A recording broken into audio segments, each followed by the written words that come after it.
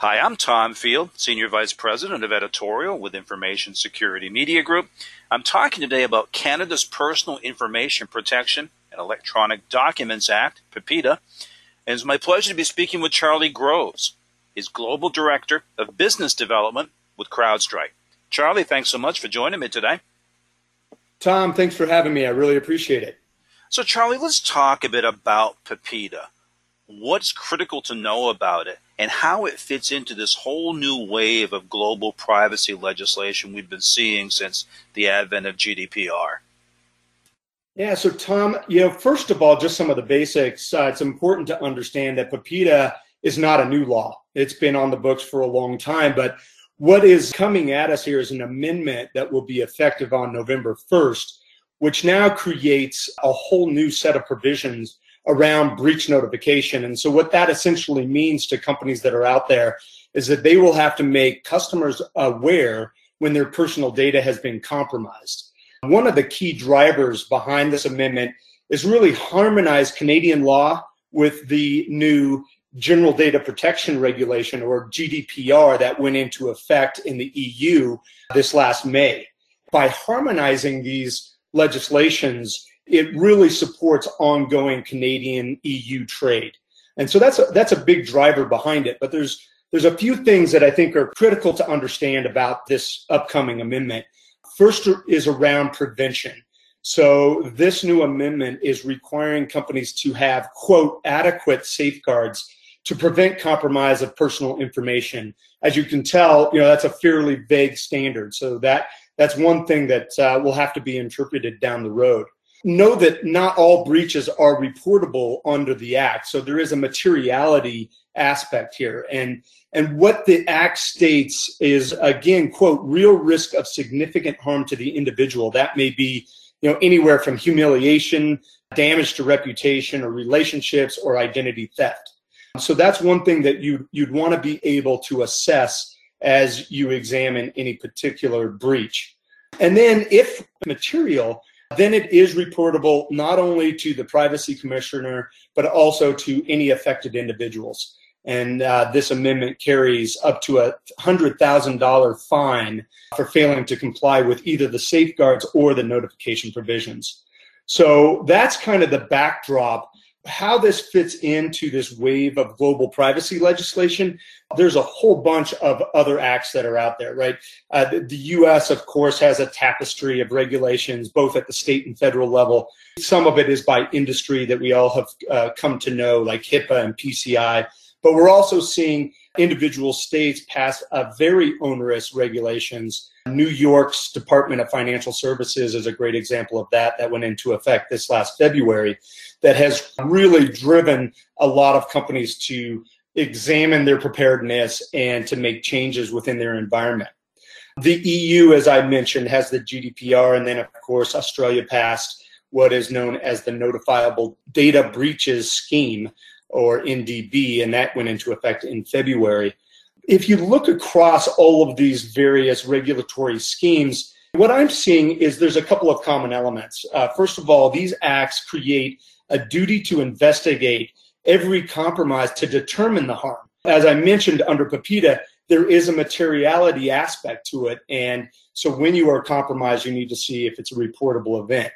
And then, of course, there's strict obligations to timely report those incidents. And we've seen acts like GDPR that have a 72-hour requirement versus like PIPEDA that is when feasible. So, we are seeing some differences, but certainly those, just based on the duty to investigate as well as timely reporting, are certainly common things. And PIPEDA seems to be right in line with these other regulatory schemes in the wave of litigation that we're seeing.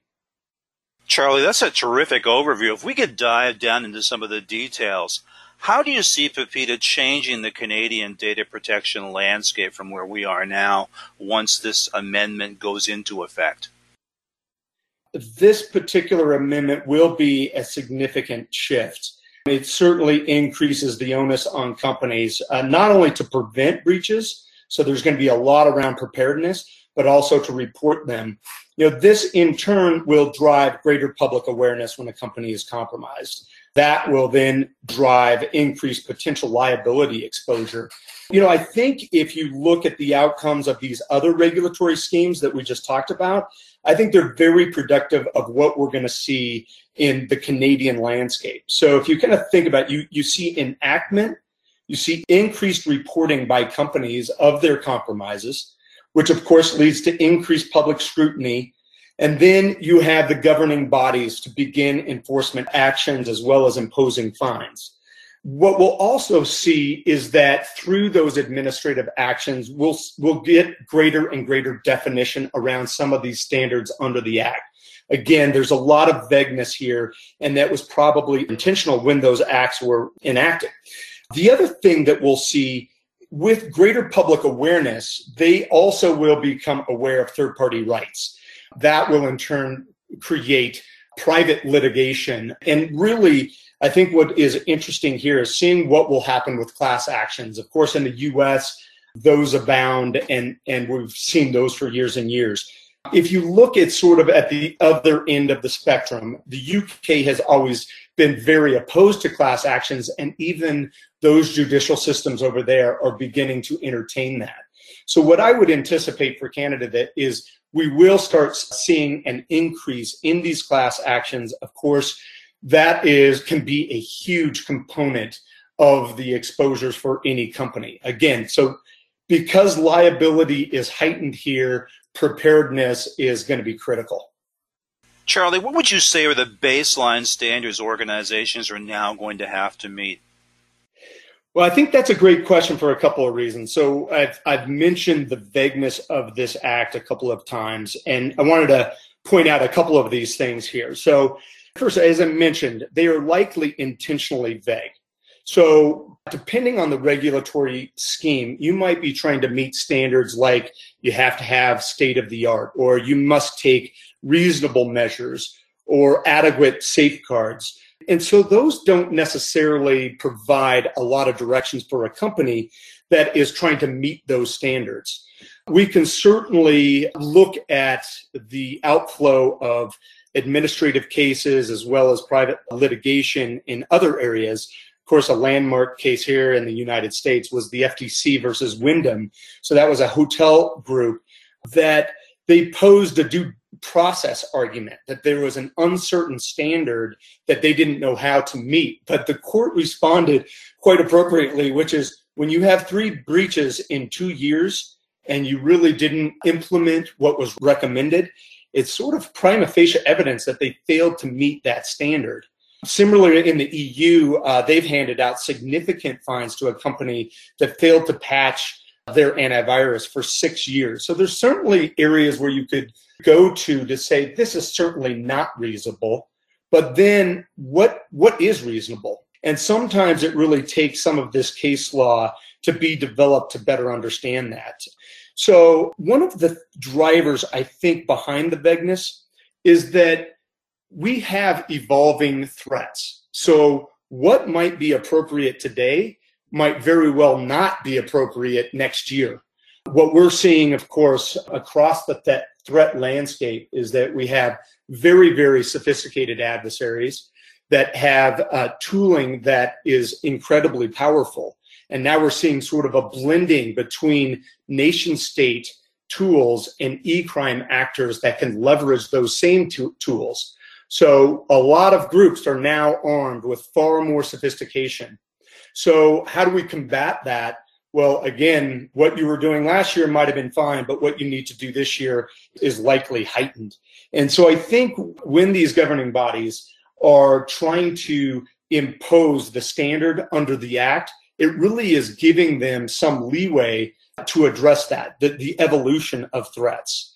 I hate to give a non-answer, and maybe this is the lawyer answer to it, which is it really will depend and it will continue to evolve over time. Again, it's really looking for ways to be as prepared as you can be as these threats continue to evolve. So, Charlie, in that context, how do you advise organizations to prepare for this November 1 date? Well, I think the starting point is an assessment of where they fall on the cyber maturity scale. So if you're way behind the curve in building up your cybersecurity posture, you've got a lot of work in front of you. And so I think is what every company needs to do is build an overarching cyber risk plan that includes breach preparedness, risk mitigation, as well as risk transfer. And so if you kind of break down each of those, what you want to do is really bring in trusted advisors from various fields. That it may be legal, cybersecurity, and technology. It'd be a blend of technology and services. It could also be insurance professionals. The starting point is really looking at an incident response policy and plan. If you don't have one today, you need to get one as soon as possible. If you do have one, review them with your trusted advisors and make sure that it's working. The other thing is you need to practice them. You can't let dust collect on these plans and policies. You need to be practicing with a cross-section of your own organization as well as third-party advisors that really can help you navigate through what it would be like to respond to a live breach. The other thing, I think you need to assess what services are out there to help you mature your cybersecurity posture. It's really identifying gaps. It's closing those gaps, then testing, and then you loop right back around and I try to identify more gaps, as the threat landscape evolves. And then, of course, an evaluation of tools and technologies.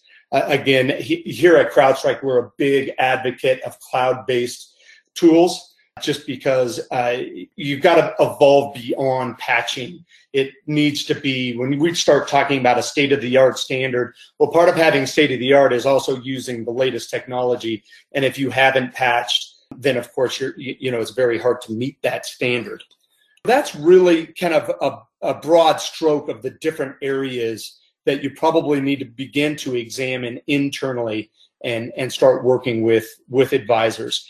We really think as a great benchmark is what we call a rule of 1-10-60, which means that within 1 minute, you need to be able to identify a threat that has come into your environment. Within 10 minutes, you need to be able to formulate an action plan. And within 60 minutes, you need to be able to contain that threat. And we base that on what we see out there in the wild, what true adversaries are doing. Once they're in an environment, within an hour, they're able to pivot and gain access to begin exploiting the environment. So that's kind of a good benchmark to keep in mind. Charlie, if I can follow up on the topic of risk transfer, what do you see as the role of cyber insurance in PIPEDA compliance, and what should it cover?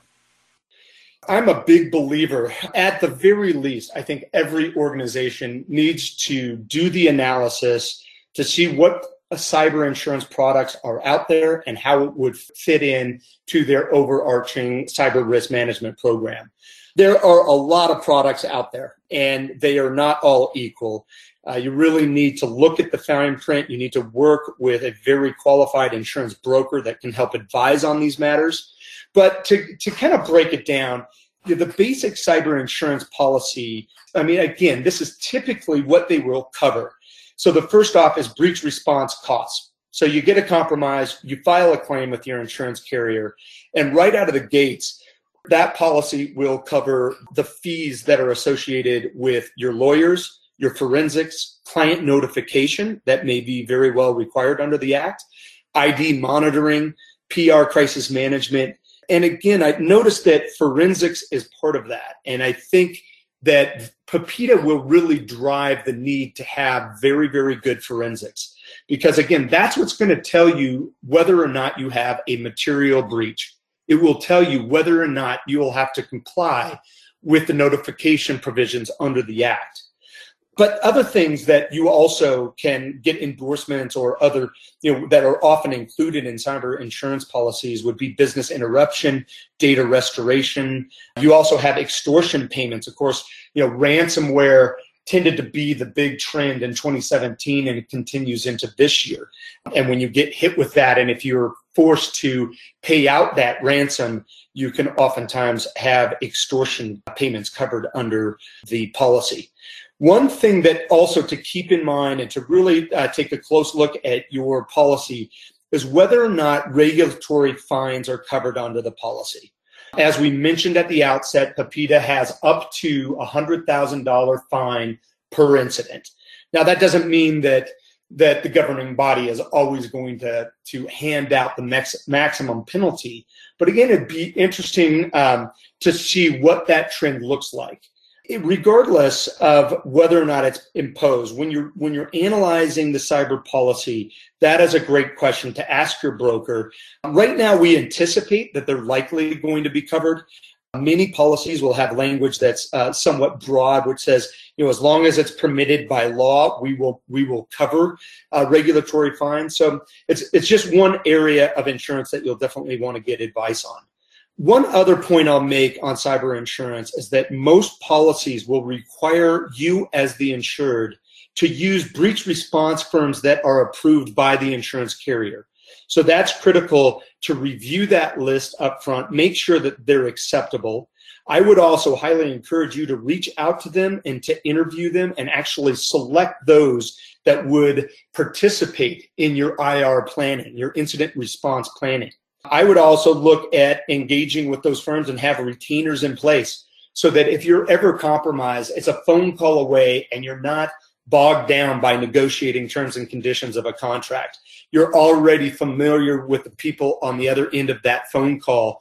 They may already be familiar with your environment, which makes the kickoff of the engagement all that much faster. So there's a lot of things that can go into cyber insurance. I think it's a critical part of your overarching plan.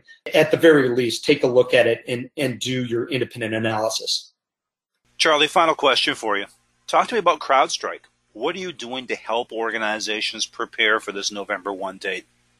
Well, there's a couple things that come to mind, right? We absolutely want to be that trusted advisor, certainly from the forensic standpoint as well as the preparedness side. And that could be a blend of both products and services. But I've mentioned it a couple of times, the need for the best forensics you can get. At CrowdStrike, we have one of the most highly rated forensic teams, and they bring to bear a couple of things. Number one, a state-of-the-art tool set that gives us complete real-time visibility and an incident response very, very quickly. That allows us to see an entire environment in real time, see adversary activity. We also are able to analyze artifacts that complete the story. So when did the adversary get in? What did they have access to? What did they exfiltrate? Those are all critical questions that you have to answer under the act to know whether or not you have a material breach. We also leverage a lot of our own intelligence. So we have 50 operatives around the globe in 26 different countries building dossiers on over 100 adversary groups. That's critical in a forensics engagement to leverage that intelligence to know who's in your environment.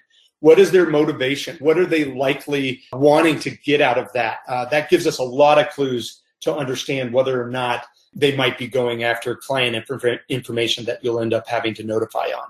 So forensics is key. Again, as I mentioned, cloud-based tools and technologies is critical. Even just as simple as antivirus. We have a cloud-based next generation antivirus that does far more than just looking for signatures and blocking known malware. We're now blocking, through machine learning, we're blocking zero-day threats. We're blocking ransomware, things that have never been seen by the industry. So when you start thinking about state-of-the-art, I highly encourage you to look at those providers that are cloud-based, that don't require patching, that keep you up to speed at every minute of the day. So that's just a few ways. Of course, we have a whole menu of services around preparedness, helping companies develop IR plans, to test those plans, to do adversary emulations, to see if can we penetrate the environment. So there's a lot of things that I think we can bring to bear. We have a great team in Canada, a lot of support up there, and would more than welcome the opportunity to help clients to get ready for this amendment when it takes effect on November 1st. Charlie, been very insightful. Thanks so much for your time and your insight today. Well, I really appreciate the opportunity. Thanks for having me on. Again, we've been talking about preparing for PIPEDA. I've been speaking with Charlie Groves, Global Director of Business Development with CrowdStrike. For Information Security Media Group, I'm Tom Field. Thank you very much.